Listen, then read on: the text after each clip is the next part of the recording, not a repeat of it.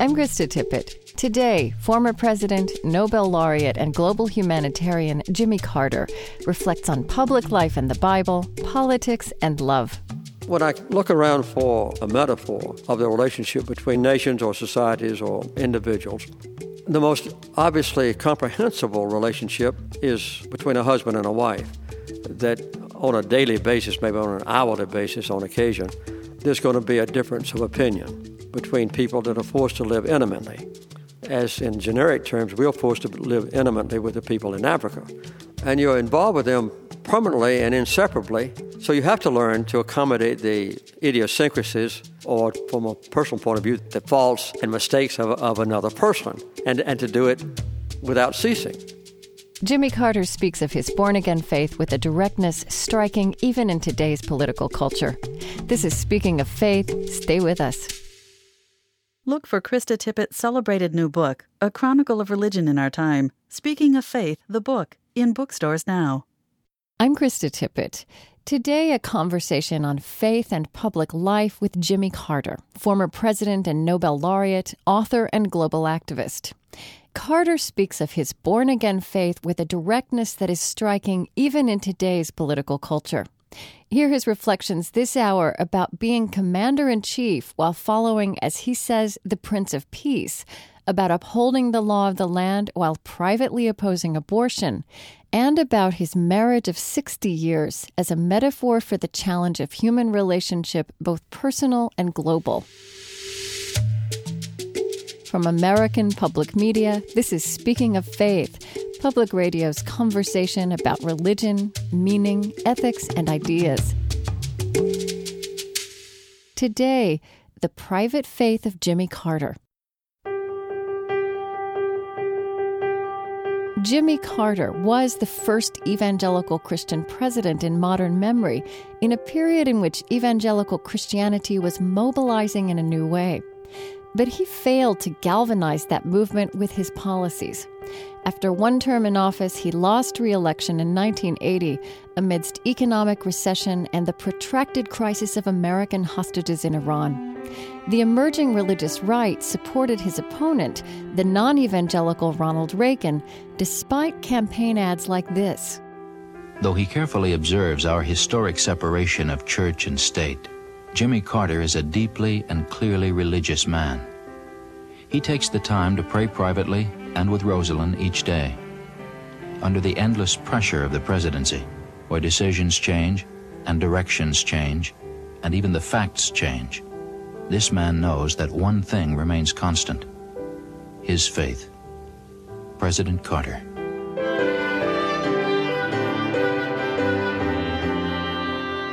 After the White House, Jimmy Carter went on to win the Nobel Peace Prize, to champion organizations such as Habitat for Humanity, and to found the Carter Center, which has programs in over 70 countries to help alleviate poverty and disease and promote democratic structures. Jimmy Carter has also published over 20 books of autobiography, political analysis, poetry, and even a novel. His most recent book, Palestine, Peace Not Apartheid, has been bitterly controversial. Some Jewish and evangelical leaders in particular have called it factually inconsistent and anti-Israel. 14 members of the Carter Center's advisory board resigned in protest over the book. Jimmy Carter has discussed this controversy at length and apologized in part. I decided not to retrace that ground in the limited time I had with him. Instead, I wanted to get a sense of the basic Christianity that formed Jimmy Carter and has undergirded his actions in the White House and since.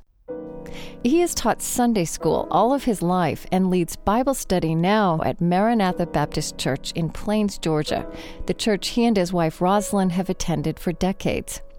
This is a small congregation of 135 members, but several hundred people come from around the world each Sunday to hear Jimmy Carter's take on life and the Bible.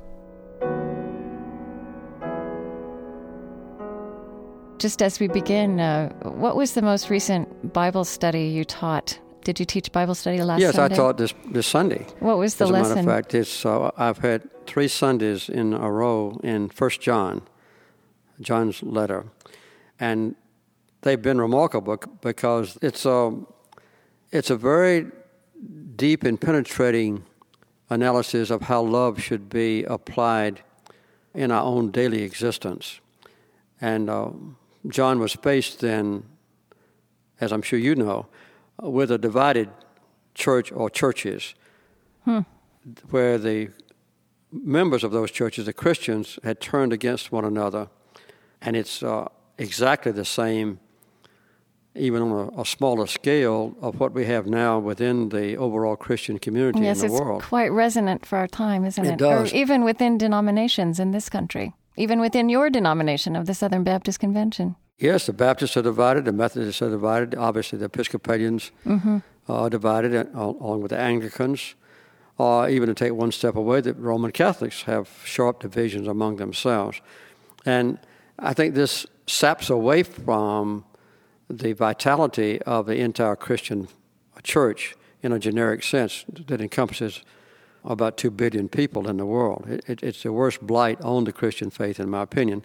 So this has permitted me to emphasize that point. As a matter of fact, in all my classes, I try to tie the ancient scriptures from the Old Testament about half the time in the year, and the more recent scriptures from the New Testament 2,000 years ago with modern-day events.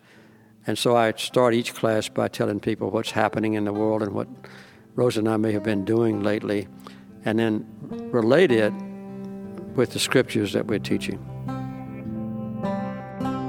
John said, "He who does not love cannot know God."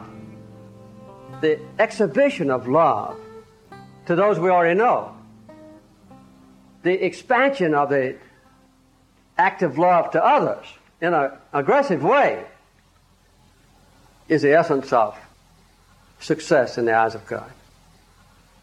How much education do we need? Does a PhD help? Does a big bank account help? Does 180 IQ help? The answer is no. Quite often, those things that I've just mentioned are kind of an impediment to the realization of success in the eyes of God. We can become so obsessed with education, so obsessed with our own IQ, so obsessed with our own influence, so obsessed with our social prominence, with our bank account, with our security in our old age, that we forget about the essence of the life of Christ.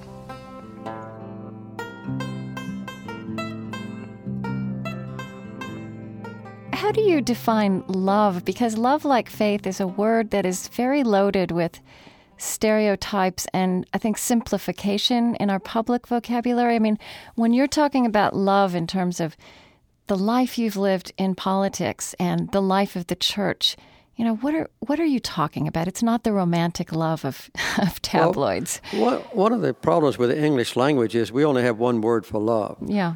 And in the Greek language of the New Testament, there were 4 different words. One was erotic love. Another one was the love of brothers and sisters, you might say. Another one was friendship. Another one was agape love. Yes. Or self-sacrificial love, which is the love of Christ. And this means a love of unlovable people who don't love us back. This love exemplified by action, which is what John emphasizes in his first epistle, that we can't separate feeling a sense of love as adequate from our faith in Christ, that we have to put our love into action. And so it's been a very interesting session. We had visitors Sunday from, I would guess, 45 states and I think about 10 foreign countries. I didn't ask them to identify their own faith. Some Sundays I do, just to get kind of an analysis. And usually about 15%, about 1 out of 6 of our visitors is a Baptist. And the others are, Protestants or Catholics or Mennonites and Amish or Quakers or Mormons. And sometimes non-Christians as well. And sometimes non-Christians, yes. Quite often we have Jewish people come, either private families or rabbis, who just want to argue with me or talk to me or debate with me or listen to me. And then we have a good many Muslims who come, and on more rare occasions, Hindus or Buddhists. But it's quite an eclectic audience. But I always stick very rigidly, I say rigid may not be a word because we're flexible in our discussion, but Right. I stick to the Christian text.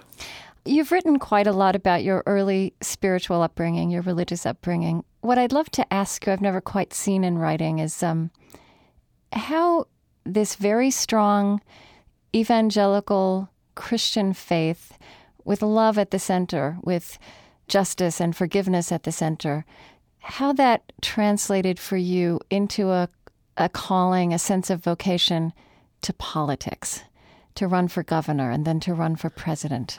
Well, the first time I ever ran into that, I had been in the Navy for 11 years. I came home and I was a farmer and a farm supply dealer for 8 years.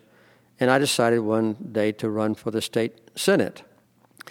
And we were having revival, and I remember that the revival preacher was a man from Columbus, Georgia, who was staying in my mother's home.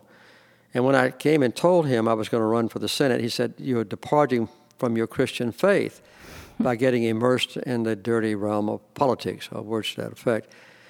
And I was taken aback. Right. And I said, "Okay, how would you like to be the pastor of a church with 75,000 members?" That was the number of people Your constituency? in my Senate district. And he was kind of taken aback. So then I felt a sense of maybe belated humility.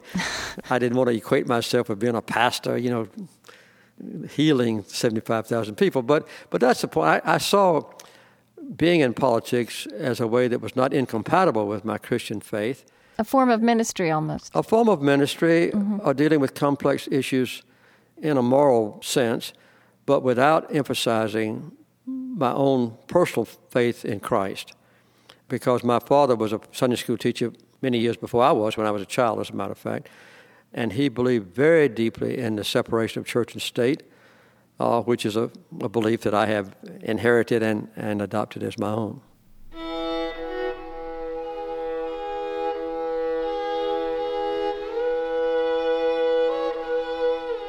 Former President Jimmy Carter. I'm Krista Tippett, and this is Speaking of Faith from American Public Media. Today, exploring the private faith behind Jimmy Carter's public life. He became a state senator in 1962 and governor of Georgia at the age of 46 in 1971. In 1976, he defeated President Gerald Ford to become the 39th President of the United States. Jimmy Carter inherited the Supreme Court's landmark 1973 ruling legalizing abortion, Roe v. Wade.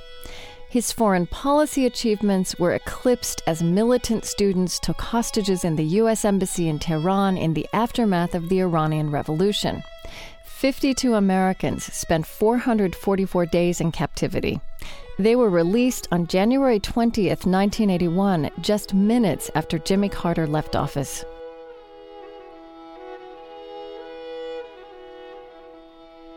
It seems to me that your understanding of taking your faith with you into politics was not so much about positions you would hold, which is, I think, a way religious actors in politics are understood sometimes now, but about how you conducted yourself, how you mediated in conflict.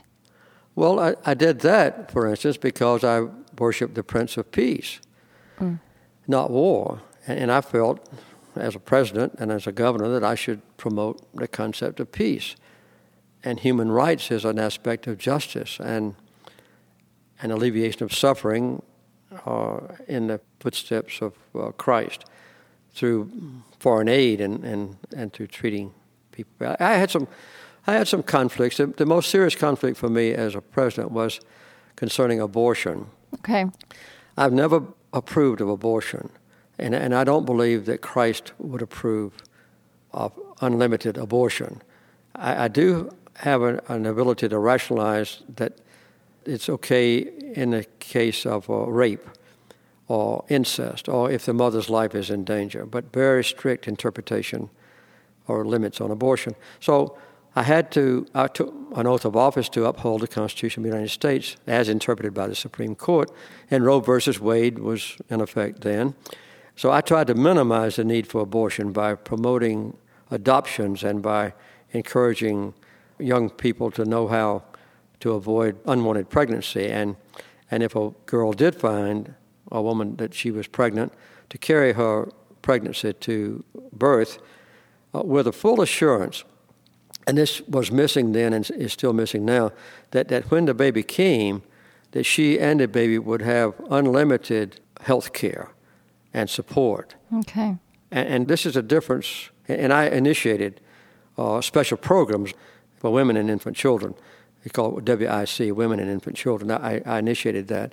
And the reason is that in some foreign countries, for instance, Norway, Sweden, Denmark, the Scandinavian countries, they don't have any limitation on abortions. Right. But they have about 1/3 as many abortions as America does. And the basic reason is that they guarantee that every prospective mother knows that she's going to get full health care and government support for her and her child after the child's born. So you felt that for you, it wasn't for you to impose your personal feeling about abortion as policy, but to care for women who had unwanted pregnancies? Even if I wanted to, I couldn't, because I couldn't overthrow or change a Supreme Court ruling. I had to comply with it. Mm-hmm. So that was one of the quandaries in which I found myself. And, of course, I figured out a way, which all human beings do, to rationalize what I did. I said, I'm enforcing the Supreme Court ruling, but I'm doing the best I can to avoid abortions. You know, you have written that Reinhold Niebuhr was a formative influence on you. He was. As he was on many, many people. And he talked about the complexity of mingling religious ideals with even our best actions, that justice had to be the goal of government, and yet we would never achieve perfect justice, that we would sin even in our greatest accomplishments. Did you ever experience that tension to be acute, to feel irresolvable? I've given you one example of that, and that's abortion. I think, and the other one was the promotion of peace. We were faced in my time with many threats to peace for ourselves and other nations around the world. But I felt as a Christian that I was worshiping the Prince of Peace, not preemptive war or war. And so I did all I could to keep our own country at peace, and also to promote peace for others between, say, Israel and Egypt, or in the case of Zimbabwe, or to normalize diplomatic relations with China, or to have nuclear arms control agreements with the Soviet Union then, things of that kind. Mm-hmm. So, and I was fortunate in being able to go through 4 years, and I never, as Commander-in-Chief, I never ordered the launching of a missile or the dropping of a bomb. We kept our country at peace. And I was fortunate, not just because of my good works, but that was one of the things. Somebody gave me a copy of my first book by Reinhold Niebuhr. I have a number of them now. When I was running for governor, and it was related to politics, I've forgotten the exact name. And there I read what you just mentioned earlier, that Niebuhr said that the highest calling of any society is justice, but the highest calling of an individual is agape love, or sacrificial love, and that a society, any government, can't practice sacrificial love for others. That is, to do things for other foreigners, say, at the detriment of your own people whom you've chosen, who've been elected to represent. So I tried to apply that as best I could. But when you look back, were there ever times that you felt it impossible to be completely true to your moral sensibility while simply exercising the responsibilities of that office? Well, I really believe that abortion is the most vivid example that sticks in my mind. Okay. I had another problem when the Iranians took our Americans hostage. Yes. And overwhelmingly, my associates recommended that I take military action because our nation was crying out for me to do so, to punish these terrible Iranians. Of course, it was just a small group of them who were perpetrating that international crime. But I resisted those importunities and that political advice, and I tried to resolve the case peacefully. I had two goals in mind. One was to honor the principles of my country and not to do anything to hurt my nation's reputation or its well-being. And the other one was to bring every hostage home safe and free. And so I would say that I prayed more intensely and more frequently during that year of my life than I did any other time in my life. Okay. And eventually my prayers came true. because I didn't violate the principles of my country or hurt my nation in any way, and every hostage came home safe and free, even though it may have cost me re-election. And right. I mean, so that's forth. the irony of that, is that it may be what cost you the presidency. Yeah, but still, it was the right thing to do. I've never had any retrospective regrets about that. Mm-hmm. And as a matter of fact, God has blessed me with my most pleasant and adventurous and unpredictable and gratifying years since I left the White House, although I enjoyed being president.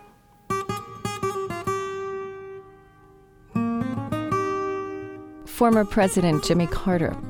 After leaving the White House, he and his wife Rosalind created the Carter Center in Atlanta, which they've dedicated to promoting democracy, advancing human rights, and averting disease around the world. The center is known for its near-total elimination of the debilitating guinea worm disease. It has ongoing initiatives to combat other widespread but preventable illnesses worldwide. The Carter Center has also played a key role in establishing international guidelines for ensuring the integrity of democratic elections. It has itself monitored 67 elections in 26 countries.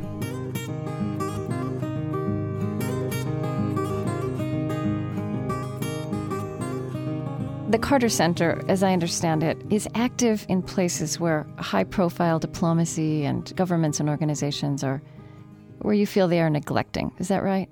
That's right.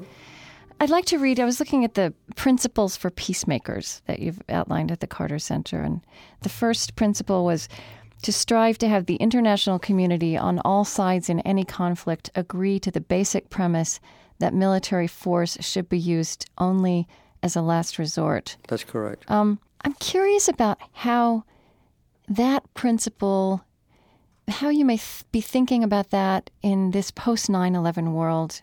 Is it getting harder to talk about that kind of premise? Is it more complicated where religion is involved or religion is being used? Well, I wrote a book year before last called Our Endangered Values. Mm-hmm. And I pointed out that the current policies promulgated by Washington are a radical departure from the policies of all previous administrations. We have never in the past professed to go to war unless our own security was directly threatened. That's been the official policy. But beginning a few years ago, that was changed. I think the president made a speech at West Point, and he said that from now on we would have a policy of preemptive war. That is, going to war even when our own security is not directly threatened. For instance, to overthrow a regime that is obnoxious to us, or to attack a country militarily when we think that sometime in the future our security may be put in danger, and to do it unilaterally without seeking international support or confirmation. Mm-hmm. That's a new policy. Have you thought about, if you had been president on September 11th, 2001, how you might have responded differently in the months that followed? I approved the invasion of Afghanistan. You did? Yes, mm-hmm. because I felt that was a direct reaction to Al-Qaeda and their associates, universally known to be embedded and supported and nurtured in Afghanistan by the Taliban. I thought that was completely justified, and I gave them public support for that. Mm-hmm. But to leave Afghanistan and to invade Iraq, I wrote an editorial in the New York Times. It was later published in a lot of other papers, saying that it was an unjust war. It was not justified in any way, and it's proved to be a serious mistake.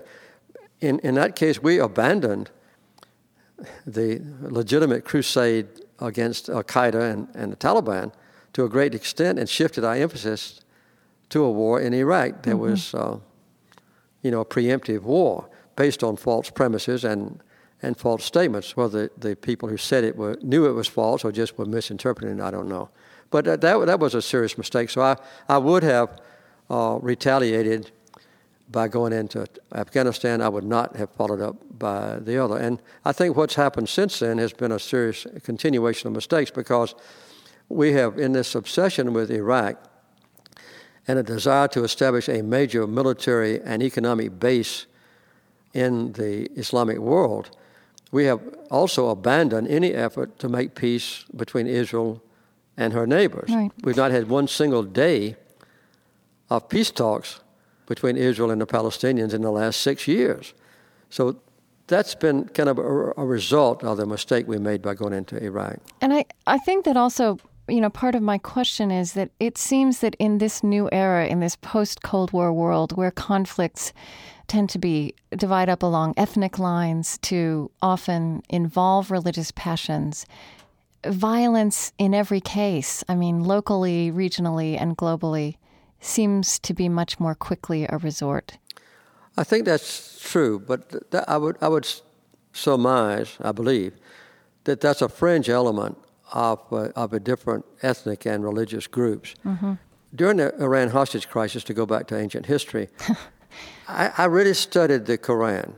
I read it. I tried to learn its basic premises. I even brought in, every week or two, scholars to explain to me the difference between the different Islamic faiths, the Shiites and Sunnis, for instance, so I could understand what was happening, that I might get my hostages back.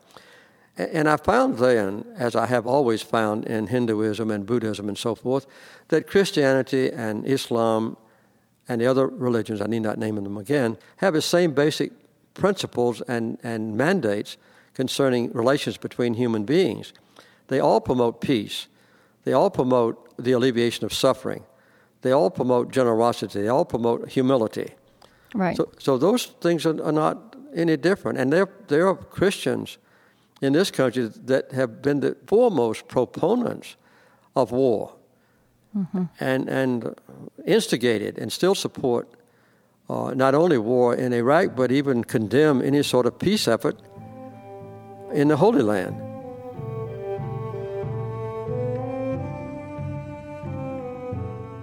Former president and global activist Jimmy Carter. This is Speaking of Faith. After a short break, Jimmy Carter's definition of fundamentalism and his sense of marriage as a metaphor for global and political relationships.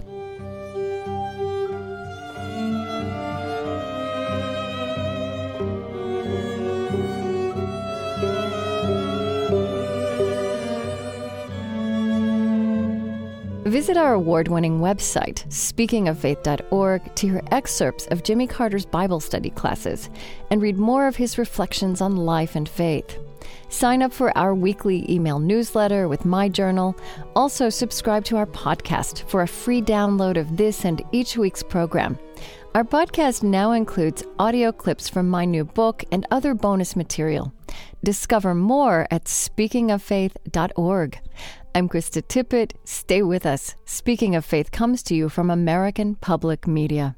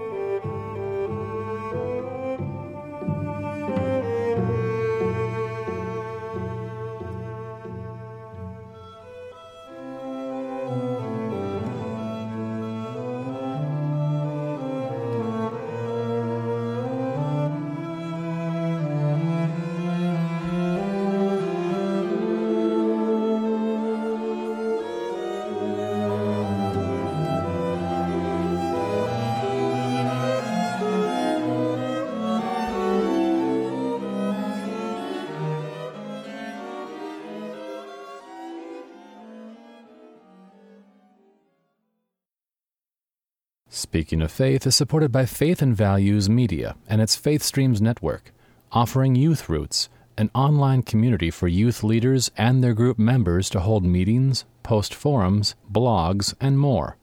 Interactive and online at faithstreams.com. Join the conversation about Speaking of Faith programs. Purchase discussion guides, program CDs, and other tools for your small group, book club, or classroom at speakingoffaith.org. Welcome back to Speaking of Faith, Public Radio's conversation about religion, meaning, ethics, and ideas. I'm Krista Tippett, today exploring the private faith that has influenced the public life of Jimmy Carter.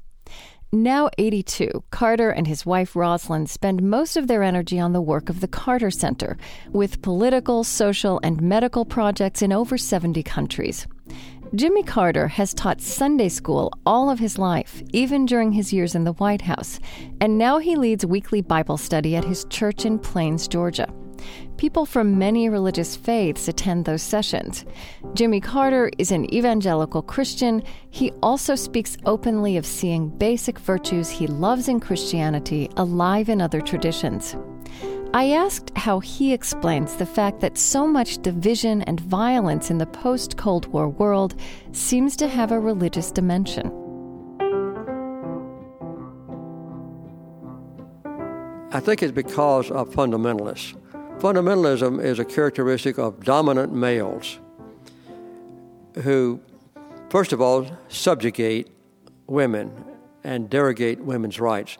Secondly, aspect of their fundamentalism is that they assume that they have a rare or unique relationship with God Almighty, whatever God they define. And their beliefs, therefore, are ordained by God. And since their beliefs are God's beliefs, they are infallible.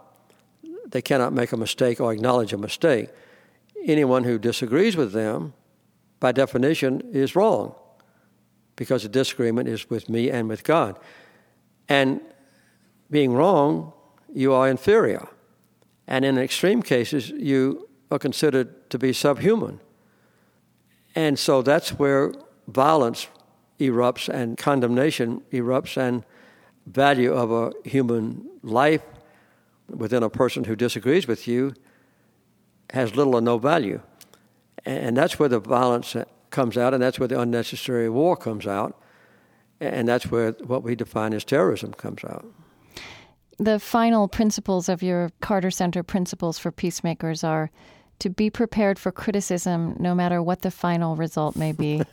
Yeah, well, we don't ask for criticism, but we expect it. To be willing to risk the embarrassment of failure. Yes, and to true. never despair, even when the situation seems hopeless.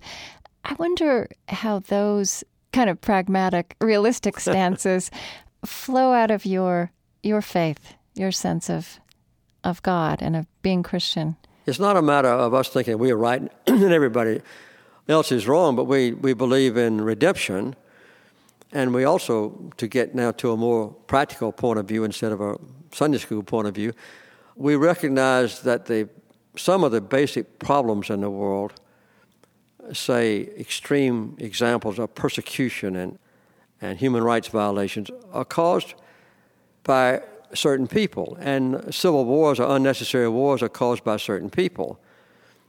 And since I'm not in public office and I don't intend to run for public office, I have Secret Service protection, I'm a little bit impervious to criticism.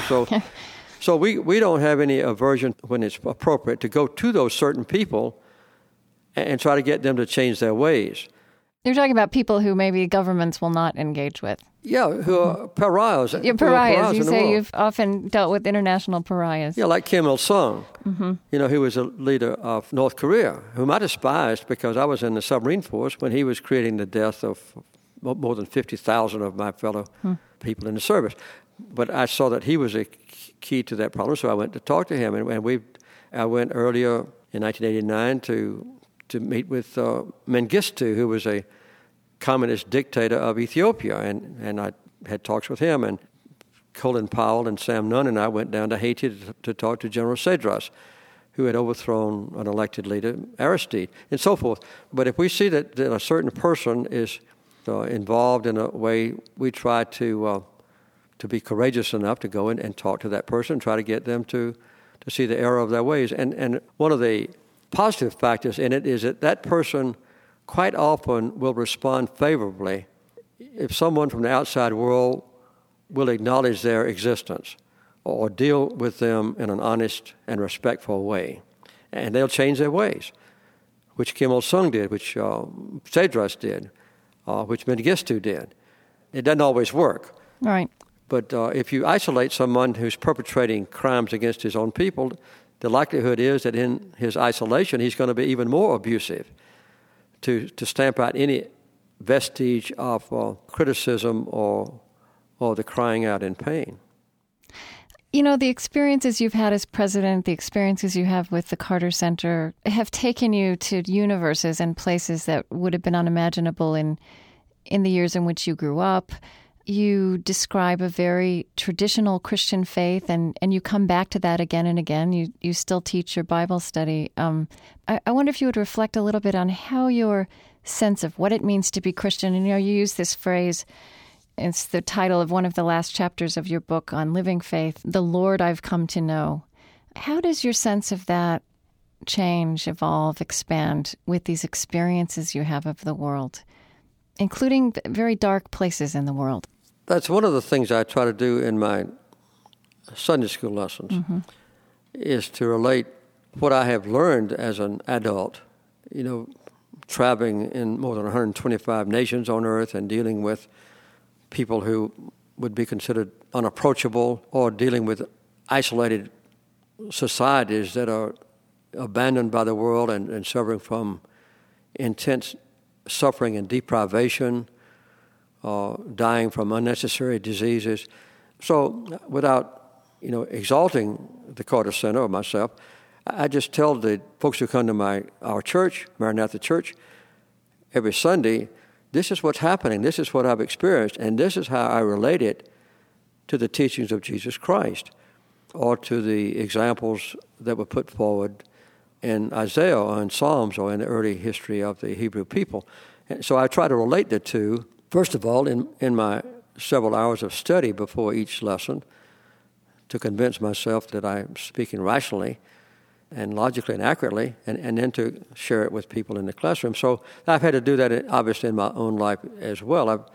My mind has been stretched the last 25 years since I left the White House, and my heart has been stretched, and my ability to accommodate the opinion of others and to deal with people who seem to be despicable and unlovable, and to forgive other people's shortcomings and failures and sinfulness. And one of the most surprising things to me has been to learn from experience that people in the depths of Africa, for instance, in Burkina Faso and in Mauritania and Mali and so forth, abjectly poverty-stricken and suffer from preventable diseases and who live in a deprived fashion. I've learned that if they're just given a chance in life, that they're just as intelligent as I am, and just as hardworking as I am, and just as ambitious as I am to improve their lot in life,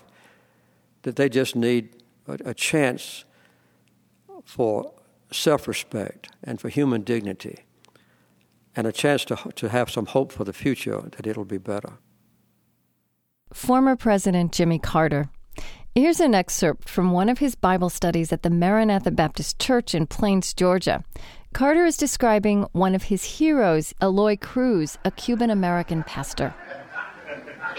So this pastor, whose name was Eloy Cruz, Cruz in Spanish means cross, would call on me to read the Bible in Spanish. And then he would say a few words to these apparently God-forsaken, despairing immigrants to the country. Some of them were illegal immigrants.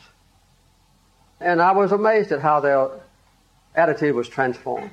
It didn't seem to me that he was all that eloquent. But there was something about him. There was obviously the presence of the Holy Spirit that amazed me. At the end of the week, I asked him for the secret to his success. He was very embarrassed. He thought I was much superior to him. I had an automobile of my own. I had run for governor unsuccessfully, but I had been a state senator. And he finally said that he didn't know much about theology. But he knew that you had to have two loves in your life. One love for God, and the other love for the person who happens to be in front of you at any time. I don't know of a more profound and practical philosophy than that of theology. It's easy to say I love God and I love those poor people in Haiti or Togo or Mozambique. Oh, I love those poor folks over on the other side of town. But you see, to love God and to love the person in front of you at any time is a continuous thing.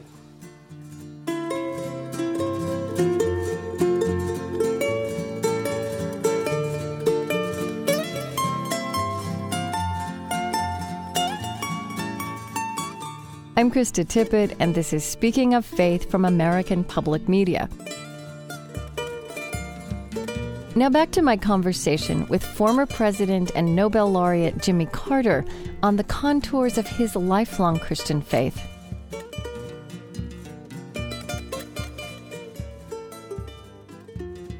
Are there passages of the Bible, are there books of the Bible, are there stories or parables that have become more meaningful to you, more relevant because of these experiences you've had around the world? Well, I think so. I've learned the relationship, for instance, with Samaritans. Right. Who were a totally despised people. The story of the Good Samaritan in the New Testament. Yeah, well, but Samaritans were outcasts. Mm-hmm.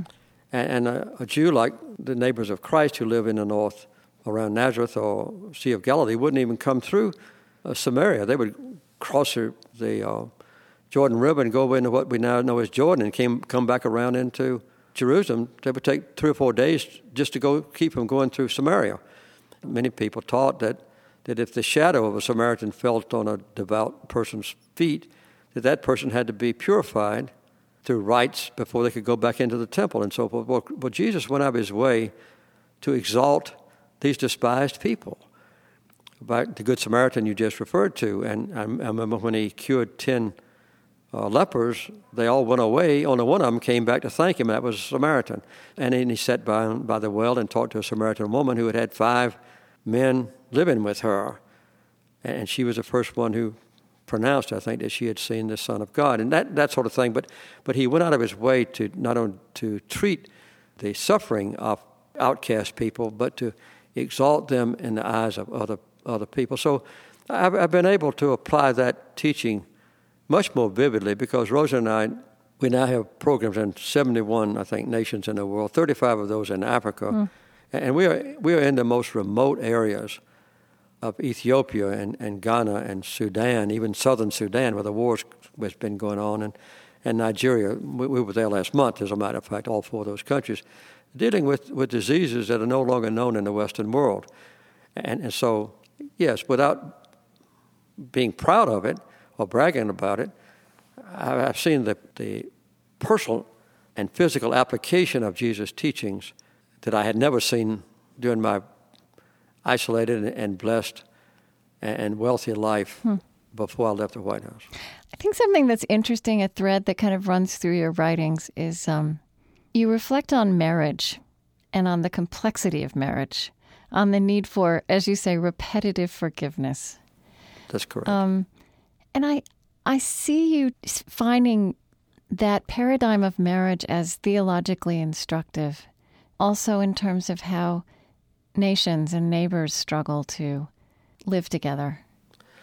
Well, when I look around for, I would say, a metaphor of the relationship between nations or societies or individuals, the most obviously comprehensible relationship is between a husband and a wife.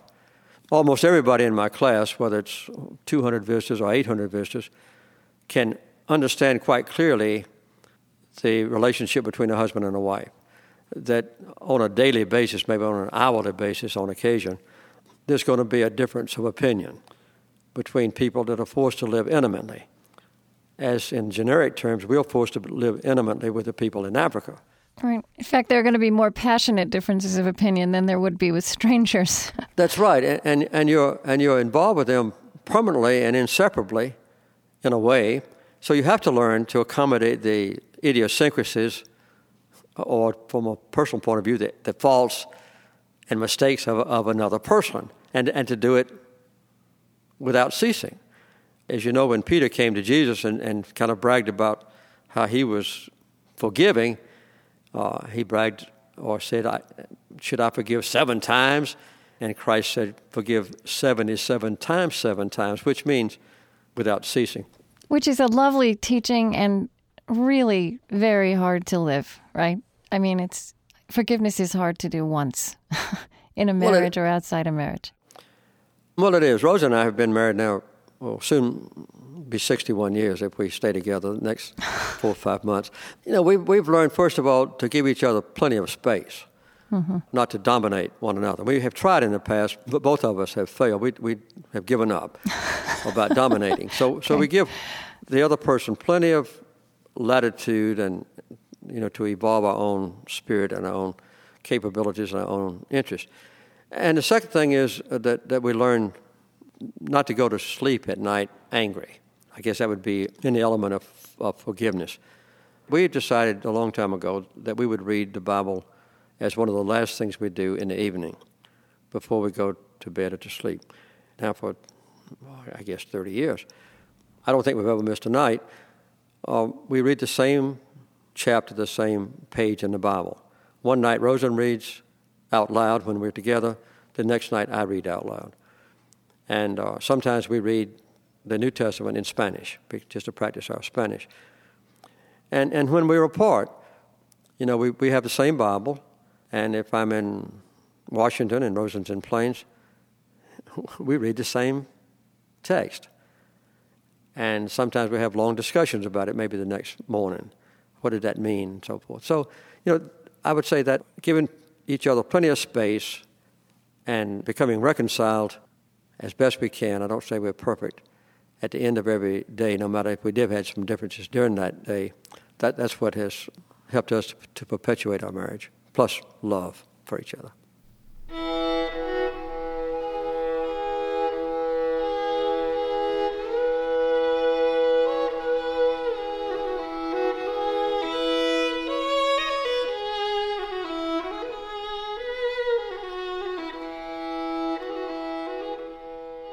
You've noted, as many people have in our time, that our country is politically and racially polarized, that seems to be getting worse. And I wonder how you think about the spiritual underpinnings of that. I think our country is probably more divided now than it has been at any time in my lifetime. It obviously is not as divided as it was during the war between the states, when hundreds of thousands of people were killed in a war. But I think we're divided pretty deeply now because of various factors. I noticed the blue states and the red states in 2004 were identical with the red and blue states in the year 2000, which shows that there was a 4-year perpetuation of those political differences. Right. But I mean, spiritually, morally, are we less capable as a people of some of these virtues that you've spent your life pursuing? Forgiveness? No, I don't think we are less capable of it. The thing that does bother me, that comes up in my class every Sunday, either because of questions or because of my initiative, is that the different denominations of Christians are divided now.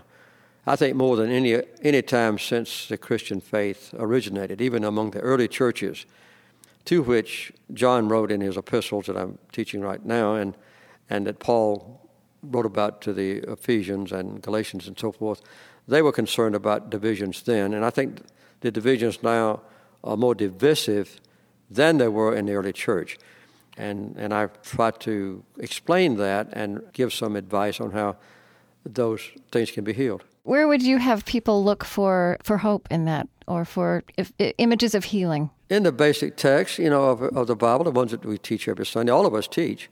Paul said to the Galatians that before God there is no distinction between men and women.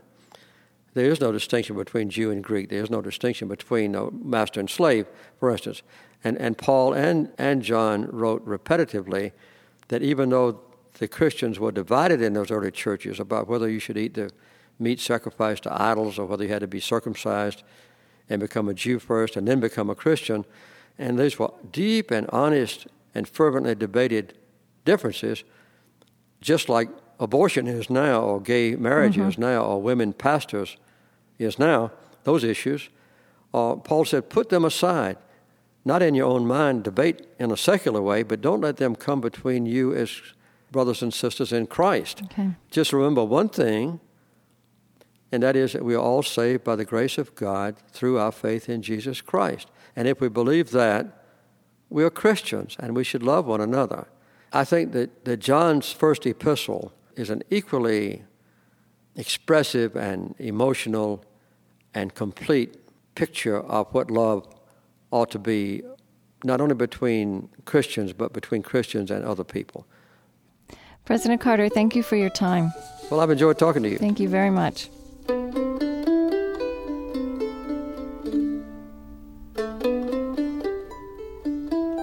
Former President Jimmy Carter. He is co-founder with his wife Rosalind of the nonprofit Carter Center in Atlanta.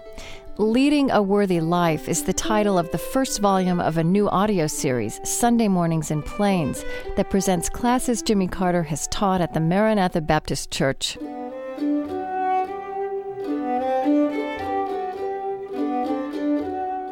We'd love to hear your thoughts. Contact us at speakingoffaith.org. The companion site for this program includes excerpts of Jimmy Carter's Bible study classes and more of his reflections on life and faith. Our podcast includes an MP3 of each week's show, and now we're adding exclusive content, beginning with audio excerpts from my new book, Speaking of Faith. Also, sign up for our weekly email newsletter with my journal on each week's topic. Discover more at speakingoffaith.org. The senior producer of Speaking of Faith is Mitch Hanley, with producers Colleen Scheck and Jody Abramson, and associate producer Jessica Nordell. Our online editor is Trent Gillis. Bill Busenberg is our consulting editor. Kate Moose is the managing producer of Speaking of Faith, and I'm Krista Tippett.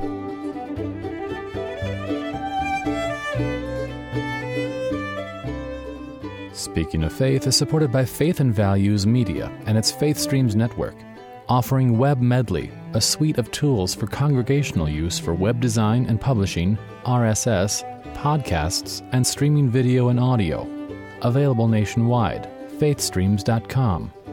Sustainability coverage supported by Calvert, mutual funds, college savings, and retirement investments in companies committed to responsible environmental, social, and governance practices. Online at calvert.com.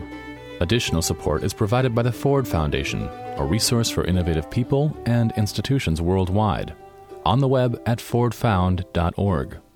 The Luce Foundation's Henry R. Luce Initiative on Religion and International Affairs. And the George Family Foundation, funding innovative ideas in integrative medicine, education, and spirituality in everyday life. Next week, the neglected story of the world's great doubters. We'll explore how questioning as much as certainty has driven the world forward. Please join us for the next Speaking of Faith.